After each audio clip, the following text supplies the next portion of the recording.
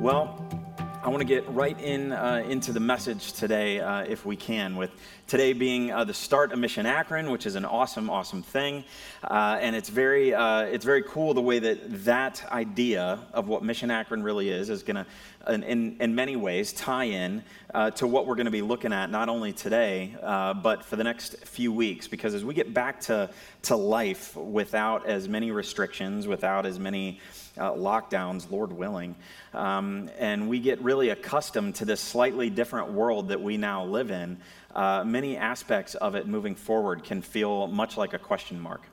There's a lot of unknown. In this past year, really for the first time since World War II, our planet has experienced a shared trauma.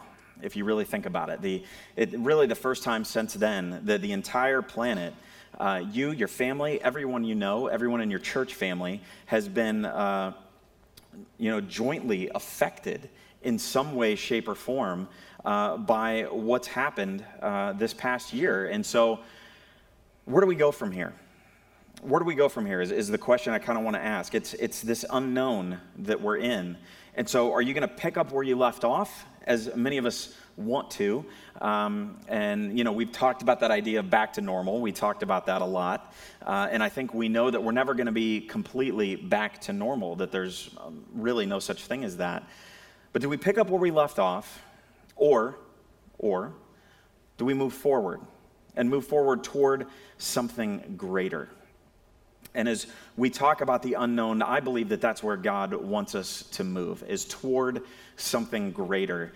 Because some of the reason for our fear of the unknown has to do with us. Being intimidated by the unknown is really a problem with us, not the fact that God's not there or not answering or doesn't hear us.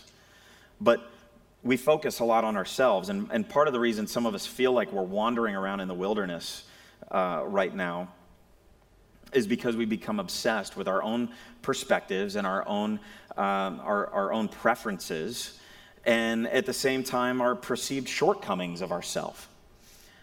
This last year has really pushed us inside in many ways. Literally has pushed us inside. Figuratively, we've been pushed inside, but also emotionally and spiritually, we've been pushed inside.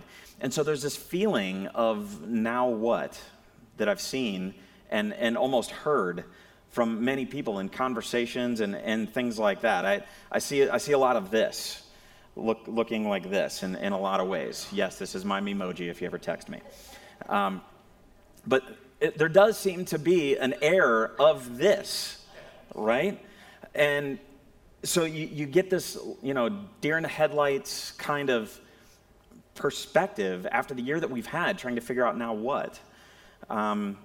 And there's someone in the Bible who actually felt a lot like that you maybe wouldn't think of. As we get into this, I think you're going to see how many parallels there really are with Moses and the life of Moses and the way in which God used him and moved him into this position of leadership to make an impact on the world, and many similarities to maybe where we are right now. Moses had a lot of unknowns. He was a guy who had many unknowns. He knew he was called, as I hope all of us as followers of Jesus, if you're a follower of Jesus, you need to know that you are called to be a part of the kingdom and to be a part of pushing the kingdom forward. We're all called to ministry in many ways. So he knew that. He knew he was meant for more, but he also knew he was flawed, as I'm sure many of us know that we are. But he was reluctant. He had low self-esteem, low self-worth. He was unsure of himself. At virtually every corner he turned around, he ran into a problem that was bigger than he could handle. Sound a lot like you and me? Sure does. Sure does. So we're going to see what we can learn from Moses, from his faith, from his successes, from his failures. We're going to see what we can learn about ourselves, about our faith, and most importantly, about our God. So we're going to be in the Old Testament quite a bit, as you may have guessed. If you don't know that, Moses, the story of Moses is in the book of Exodus. It's going to be in the Old Testament, and that's where we're going to camp out quite a bit here over the next few weeks. So you can follow along online with the Bible app. If you want to jump on there, you certainly can. If you have your physical Bibles, we're going to be kind of bouncing back and forth a little bit from Old Testament to New Testament. But before I really get into it, I do want to say a couple of things in regards to this, because we spent a lot of time in the last year or so in the New Testament. And while we may think that the New Testament applies to us more than the Old Testament, we may not say that out loud, but I think sometimes we think that because it's a little closer in the timeline. It's Jesus, all of those things. The Old Testament can be intimidating to a lot of people. A lot of stories in there that maybe confuse us, and the way in which it was written, a lot of the history and a lot of the traditions and stuff can sometimes be confusing. And it's also a different writing style. But I'm telling you that there are so many aspects to the Old Testament that are huge for us and that can make such an impact. The truth that is there is relevant for us today. And I think you're going to see that so much as we go through here. There are 39 books in the Old Testament, and it is 75% of the Bible. Think about that. The Old Testament is 75% of the Bible. And it was Jesus' Bible. Okay, like Jesus didn't have the New Testament because they're writing about him. So like when he's talking about Scripture, he's talking about the Old Testament. He's talking about the Torah. He's talking about exactly what we're going to look at here. And Jesus came to fulfill the law, not to destroy it. And so everything in the Old Testament points to Jesus. I want you to hear that. Let me say that again. Everything in the Old Testament points to Jesus. And I promise you, if you've not read much of the Old Testament for whatever reason or another, by the time we're done here over the next few weeks, you're going to have a very different perspective on the way in which the Old Testament points to Jesus, because you're going to see it at every turn. 2 Timothy 3 says that all Scripture is God-breathed and profitable. And then in chapter 4, it says this. So before you turn to Exodus, I want you to look at this. Paul says this: preach the word. What's the word that he's talking about? The Old Testament at this point. But he's also talking about just the whole counsel of God as well. But he says, be ready in season and out of season. Reprove, rebuke, and exhort with complete patience and teaching. For the time is coming when people will not endure sound teaching, but having itching ears, they will accumulate for themselves teachers to suit their own passions, and will turn away from listening to the truth and wander off into myths. So preach the word. Now we see many aspects of this verse, and I'm sure you're thinking it, so let's just say it out loud, right? Many aspects of this passage we see in our world today. Many things that are there. Pursuit of passions over truth to satisfy our itching ears. We want to hear this, so tell me this. I'm going to go to where I'm hearing what I want to hear, as opposed to the truth of God's word. And we're going to look at the truth of God's word. But I think a lot of that reason is why we're at this unknown place in many ways. Not only as a society, but I feel like in some regards as the church, holistically. And so we look to the whole word of God, and we ask him to use that to guide us as we go through this season, because we know the Lord has brought us out of the season that we were in, and we know he's going to bring us through this next season that we're in, whatever that looks like. And so before we get into the life of Moses, though, we need to do a little setup here. We need to look in the environment in which he was born for a minute, just to get some context, because it matters. Just like it matters how and where you were born, and the environment in which you were born shapes you and shapes your perspective on certain things, it's going to be helpful for just a quick second to look at the environment in which Moses was born. And so in this time in which he was born, the people of God, they had become slaves to the Egyptians, and the Pharaoh in Egypt, he was getting concerned about all of these people. And you're going to see why here. So we're in the book of Exodus now, and you can flip to chapter 1, and we're going to be starting in verse 9. And this is the Pharaoh speaking right here, right that in these verses we're going to look at right now. He says, look, he said to his people, the Israelites have become far too numerous for us. Come, we must deal shrewdly with them, or they'll become even more numerous. And if war breaks out, we'll join our enemies, fight against us, and leave the country. So they put slave masters over them to oppress them with forced labor, and they built Pithom and Ramses as store cities for Pharaoh. But the more they were oppressed, the more they multiplied and spread. So the Egyptians came to dread the Israelites and worked them ruthlessly. So God's people are expanding, God's people are multiplying, and it scares the Pharaoh. And so he decides in the next couple of verses, if you read down the next couple of verses, he basically says he's going to implement a government-sponsored family plan, which is that any Hebrew children that are born that are male, the midwives are to kill them. And if they're a girl, then they could live. And so clearly, we see Pharaoh here scared of the unknown, fearful of the unknown, and he's fearful of the what ifs, and so he takes desperate measures. Sometimes we do the same. Hopefully not this desperate, but we do the same many times when we get scared about the what ifs and the unknowns that are coming. We maybe don't totally think through what we're doing, and we take desperate measures.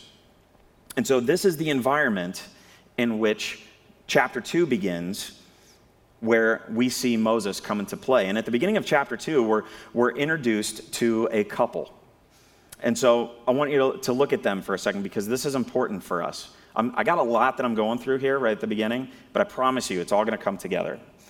So he says this, at the beginning of chapter 2, "Now a man of the tribe of Levi married a Levite woman, and she became pregnant and gave birth to a son. And when she saw that he was a fine child, she hid him for 3 months." Why she got to hide him? Because Pharaoh's trying to kill all the men, right? Or all the baby boys. But when she could hide him no longer, she got a papyrus basket for him, coated it with tar and pitch, and then she placed the child in it and put it among the reeds along the bank of the Nile. His sister stood at the distance to see what would happen to him. So I'm sure we know this story, or at least an overall aspect of it. And so the husband here, his name is Amram, and he's from the house of Levi. And the wife, her name is Jochebed. She was also a Levite. We find their names in Exodus chapter 6, actually. But she hides her son for 3 months, hiding him as best as she possibly can. And she's realizing, I can only keep this up for so long. And so she makes this tough decision to let him go, and to put him in this basket and to let him go, and to trust God. But this is an important thing here, because this moment, it might seem like in this moment she's freaked out and she's scared. And I would say that there's probably some aspects of that are true, as I'm sure would be of you. But this was much more about her faith than anything else, because the fear of the unknown, I'm sure, was there. But this had so much more to do with her faith and the faithfulness of God.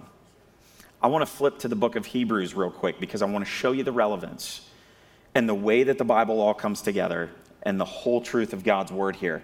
Because in the book of Hebrews, there is a chapter that's an awesome chapter. It's chapter 11, and it's called, well, most people refer to it this, as the Hall of Faith.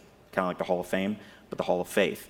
Because it's just a listing of incredible men and women of God who have done amazing things because of their faith. And listed here is Moses' parents. Right here. By faith, Moses, when he was born, was hidden for 3 months by his parents, because they saw that the child was beautiful and they were not afraid of the king's edict. By faith, not afraid. By faith and not afraid. Moses' parents, they were full of faith. And this is an important thing to look at, because we are called to a life of faith as well. We are called to a life of faith. When we run into circumstances and problems and troubles, we are not called, and I know we've talked about this and heard this phrase so much over the last year. I get it. Faith over fear, and it's very true.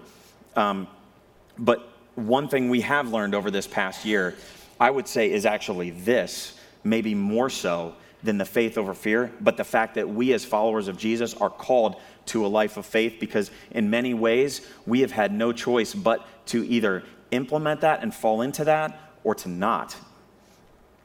And so over and over and over again, we need reminded that we are called to a life of faith. We are called to a life of faith. So she puts him in a basket, and we read the story here, and sends him down the Nile River, sends his sister to watch and see what's going on. And then what happens here almost has a little bit of a feel of like a fairy tale in some ways, because it's really cool the way in which God kind of puts things together here. Pharaoh's daughter hears the child crying, hears him crying, sends servants to retrieve him, finds that it's a Hebrew boy, and basically violates the law and says, I'm going to keep him. Takes the boy, decides to raise him, realizes that the baby needs a mother, needs someone to kind of, raise the child, feed the child, all those sorts of things. And so she asks this Hebrew girl that just happens to be in the reeds right there, that just happens to be his sister, and says, hey, help me out here. Check this out in verse 9. It says, Pharaoh's daughter said to her, take this baby and nurse him for me, and I'll pay you. Saying this to Moses' mother. So the woman took the baby and nursed him. When the child grew older, she took him to Pharaoh's daughter, and he became her son. She named him Moses, saying, I drew him out of the water. So Moses' sister, Pharaoh's daughter, goes to her and says, hey, I need somebody to raise this child, feed this child. Do you know anybody? As a matter of fact, I do. And so she gets to not only raise her son, but gets paid for it, right? So that's pretty cool. Chapter 2, though, of Exodus gives us a whole lot of biographical information that we have about the life of Moses, but it does not have much detail.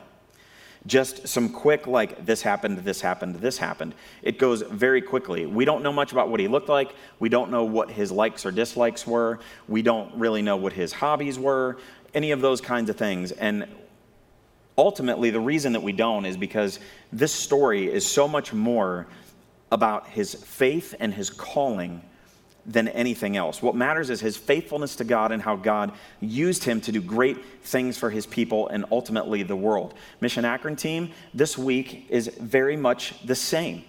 It's about your faith and your faithfulness to God. Church, it's the same for us. As we're moving forward, our story is so much more about our faithfulness to God and our faith than anything else. So Moses grows up as an adopted grandson of Pharaoh, and his social status, though, very different from his people. And he knew that he was a Hebrew. That's an interesting thing here. He knew that he was a Hebrew, but he was raised in the palace. So he gets to kind of miss out on the slavery portion and on the hard labor portion and all of those things. But you have to just assume that his mother whispered things to him about his people and about his God and about the God that we serve as well. And so we find him as a grown man here in the very next verse. And we know in Acts chapter 7, it tells us that he was about 40 years old when we get to this point. And historian Josephus also says that he was being groomed to be the next Pharaoh. So this is an important thing in terms of understanding the environment in which he's in. And you're going to see this all come together here in just a quick second. So he looks at the slavery of his people, and it bothers him. It really, really bothers him. He sees an Egyptian beating another Hebrew. He murders this Egyptian, and then he hides the body in verse 12. Let's look at this here. It says, looking this way and that, and seeing no one, he killed the Egyptian and hid him in the sand. The next day, he went out and saw two Hebrews fighting and asked the one in the wrong, why are you hitting your fellow Hebrew?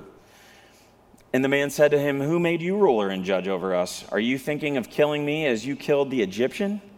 Ooh, burn, right? Then Moses was afraid and thought, what I did must have become known. So his perspective of maybe, hey, I live in the palace and I can kind of do whatever I want to do and all of this, that comes to a close real quick because he did not handle this correctly. Let's just be clear here. Moses committed murder. That's not good, right? He did not handle this correctly. And his crime was seen by other people. So Moses takes off. He runs away from Egypt. He puts himself in exile for a while because he's freaked out about what could possibly happen to him. The unknown. It's right there. And so while he's in this self-imposed exile, and he's there for a while, he meets the daughter of a priest, takes her as a wife, and they have a son. And we only get really a few verses about this particular exodus in the narrative here. But the motivation we find, again, in the book of Hebrews, because it really came down to his faith. So let me bounce back to Hebrews chapter 11 again, and I want you to see this. It was by faith that Moses, when he grew up, refused to be called the son of Pharaoh's daughter. He chose to share the oppression of God's people instead of enjoying the fleeting pleasures of sin. He thought it was better to suffer for the sake of Christ than to own the treasures of Egypt, for he was looking ahead to his great reward. He was looking to the Lord, right? It was by faith that Moses left the land of Egypt. Not fearing the king's anger, he kept right on going because he kept his eyes on the one who is invisible. Moses knew who he was. Moses knew who he was. And as much appeal and ease of life as there was from him being able to live in the palace and all of the things that come along with that, he knew that was not him. He knew that was not him. That's not me, is what he would say. His faith in God helps serve to let him see who he really is in the Lord. And some of us, some of you, are looking to who you are in your faith in this world, in others, or even in yourself. And you need to say to yourself, and you need to say to those things, that's not me. As a follower of Christ, have you been in a place maybe where you knew you shouldn't be? Maybe it's literal, maybe it's not. Maybe you've actually been in a physical place where you're like, that's not me. I shouldn't be here. I know I shouldn't be here. You're uncomfortable. Something's not right. You know, the Holy Spirit's like poking you and prodding you. And sometimes we tell him to shut up, and we shouldn't. Sometimes we don't. But you know you shouldn't be here. You know you shouldn't be there. You know you shouldn't be doing this. You know you shouldn't be doing that. You mess it up. We mess it up. I mess it up. But it doesn't change what you know deep down. I remember when I was in college, I was going to college in Pittsburgh, and I had a friend at another school in Pennsylvania that was an hour or so away. It was probably more like 2. And I went to hang out with him for the weekend. And while I was there, granted, I was definitely not living for the Lord nearly the way I should have been. But at the same time, God kept me from some things. And whether it was through my fear of my parents or whatever, I didn't make some of don't get me wrong, I made plenty of stupid decisions, but I didn't make some of the ones that really could have messed me up. But while I was there, and I was at this college for a weekend, I actually went to a frat party. And I remember being there and walking around and seeing the things, all of the things that you think of when you, even in the movies and all of those kinds of, like, yes, all of that was there. And I remember walking around the whole time at this party feeling incredibly uncomfortable. And I couldn't necessarily put it into words, but essentially this is what I was thinking. And I don't know why, and I'm luckily, by my own either stupidity or whatever, I would love to say, yeah, I had just this moment with the Lord. I really didn't. I just, for whatever reason, didn't take that leap and do some of the things that were there.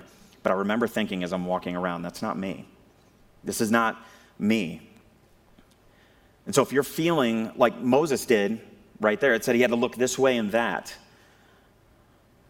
then maybe you should listen to the Holy Spirit who is saying to you, this isn't you, you are mine, and I want more for you, and you are better than this. And when we live in this lavish land of sin and our conscience, and the voice of the Lord gets quieter and quieter and quieter because we are taking our eyes off him, just like it says in Hebrews. So here's what I want you to do. This might be a little bit weird, but that's okay. Everybody close your eyes for just a quick second. Don't fall asleep. Close your eyes for just a quick second, and I want you to think about what is that temptation? What is that sin? What is that thing that keeps pulling you back? What is that thing where you know you've been in that place, you've been in that circumstance, that situation where you're uncomfortable and you know that you shouldn't have been there, but yet maybe you've told the Holy Spirit to be quiet way too many times? What is that thing? I want you to think about that for just a quick second. And then I want you to say, that's not me, out loud. 1, 2, 3. That's not you. Open your eyes. That's not you. That's not me. That's not God. And that's exactly what Moses knew here. We are new creations. We are new creatures. And the things of this world tug on us and they pull us and they poke us and they prod us and they keep us away. And we need to look at those things and say, that's not me. When we keep our eyes on the one that we need to keep our eyes on, those situations, more often than not, we're going to be able to realize, recognize, and say, regardless of whether we feel like we're embarrassed or whether we don't want anybody to know or any of those other kinds of things that we do, we need to look at those situations and just say, with the power of God and focusing on Him, that that's not you because you're a child of God. And we need to remember that God always keeps His promises. He always keeps His word. God always keeps His word. You don't. I don't. We don't. But God always does. Moses would not have been used by God if he had to be good enough and he always had to keep his word 100% of the time, all of the time. There's no way, because it can't be dependent on us. It's dependent on Him. It can't be dependent on us. And during all of this time in exile, Moses knew that the people of God were suffering. He knew that they were slaves and they were crying out to God, but God knew as well, and God remembered. God remembers. Look in verse 23. It says, during that long period, the king of Egypt died, and the Israelites groaned in their slavery and cried out, and their cry for help because of their slavery went up to God. And God heard their groaning, and He remembered His covenant with Abraham, with Isaac, and with Jacob. And so God looked on the Israelites and was concerned about them. God knew what was going on. And it's interesting because the word cry here in this verse in Hebrew actually is better translated as the word shriek, because they were crying out to God. They were shrieking out to God, and God remembered. It didn't mean that He didn't hear them because He hadn't moved in that moment, and it doesn't mean He doesn't hear you because He's not moving in that moment that you maybe think He needs to be moving in. Because what follows here in this story is the result of God's decision to keep His covenant and to fulfill it, because He always keeps His word. And God didn't turn His attention to Israel in this moment simply because they cried loud enough. He didn't forget about that. Oh yeah, my people that are over there. Like that wasn't God like being reminded. He knew. And it also wasn't because they were being such good people that now all of a sudden God's gonna show up and do this or do that. His covenants and His promises are not conditional on our good behavior or our social status or our looks or our whatever. We try to think that they are, and we don't say it out loud, but in the way in which we live and the way in which we perceive things really kind of screams that sometimes. But here's the thing. If they were conditional on something that had to do with us, we would be in serious trouble. If it was conditional on something that had to do with us, we would be in trouble. He would not have used Moses if it was dependent on Moses doing everything right all the time. And He won't use you if it's dependent on you. And He won't use me if it's dependent on me. That's not me, that's Him. It's dependent on Him. And so whatever your background, God has a plan to use you for His glory. If you remember nothing else from today, look at me, look at this. Whatever your background, God has a plan to use you to bring Him glory. Moses had plenty wrong with his background. He murdered somebody in the first 12 verses of his narrative, recorded history. And God used him in such amazing ways, as we're going to see over the next few weeks. All hope seems lost for the people of God in this moment. They're living as slaves under this regime that wants to just wipe out all the male children, all of these things. They're shrieking in their anguish to God, and God hears them and remembers them because God remembers his promises, and God always keeps his promises. And he sends a deliverer named Moses. And just like in your life and in mine, where we are slaves to the sin in our life and we are slaves to the sin in this world, God has sent a deliverer in the person of Jesus Christ to save you from your sin, because you can't save yourself, because it's not dependent on you, it's dependent on him. The story of Moses is not so much the story of a man as it is the story of a God, of our God, fulfilling his promises through a man and through his people and to his people. And that God hears our cries. He knows exactly what's going on, and he has sent us a deliverer in the man named Jesus, and he died to set us free from the slavery to sin. And so that's why the connection point for the morning is this. The life of faith is not about us. It's all about God. It's not about you. It's not about me. It's all about God. We have been delivered from the lie of sin that keeps us from connecting with God and keeps us from connecting with his purpose for our life. And it's not dependent on us. That's not me. It's dependent on him. It's all about God. God has a plan to use you. God has a plan to use each and every one of us, regardless of what your background is, regardless of where you came from. And it's not dependent on you. It's dependent on him. It's all about him. Your story is not so much about you as it is about God's story working through you. Do you see the difference? It's about God's story working through you. He wants to use you to fulfill his promises and to point others to the deliverer named Jesus Christ. Your story is God's story. You bow your heads with me? If you feel like you're just wandering in the unknown right now, it might be because your faith is in you and not in him. It might be because your faith is in what you're doing or not doing and not in him. It might be because you're putting way too much pressure on yourself. Maybe because you don't think you're good enough. We can come up with all kinds of reasons. But it's not about you.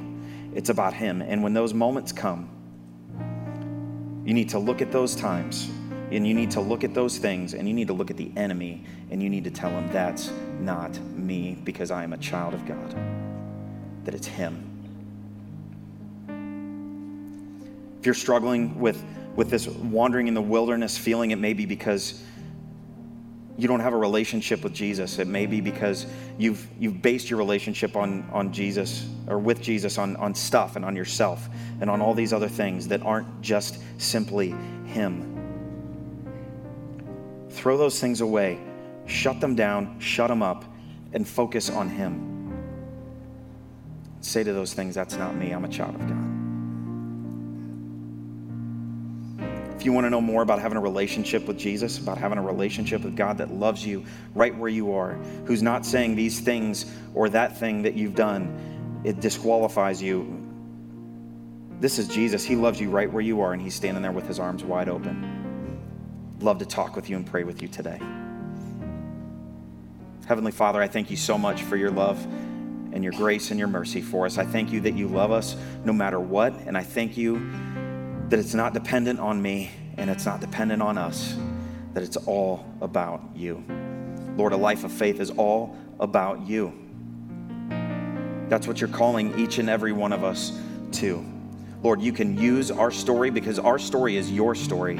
And the sooner we get that, the sooner we understand that, and the sooner we turn that over to you, the sooner you do amazing things through each and every one of us. Lord, you want to change this world for your kingdom through each and every one of us. And we thank you for that. Lord, if there's one here that doesn't know you as Savior, God, I pray that today would be the day that they make that decision, that they discover a God that loves them and wants to use them and wants to do more than they could possibly imagine, that wants to do immeasurably more. We love you. We thank you. In Jesus' name, Amen.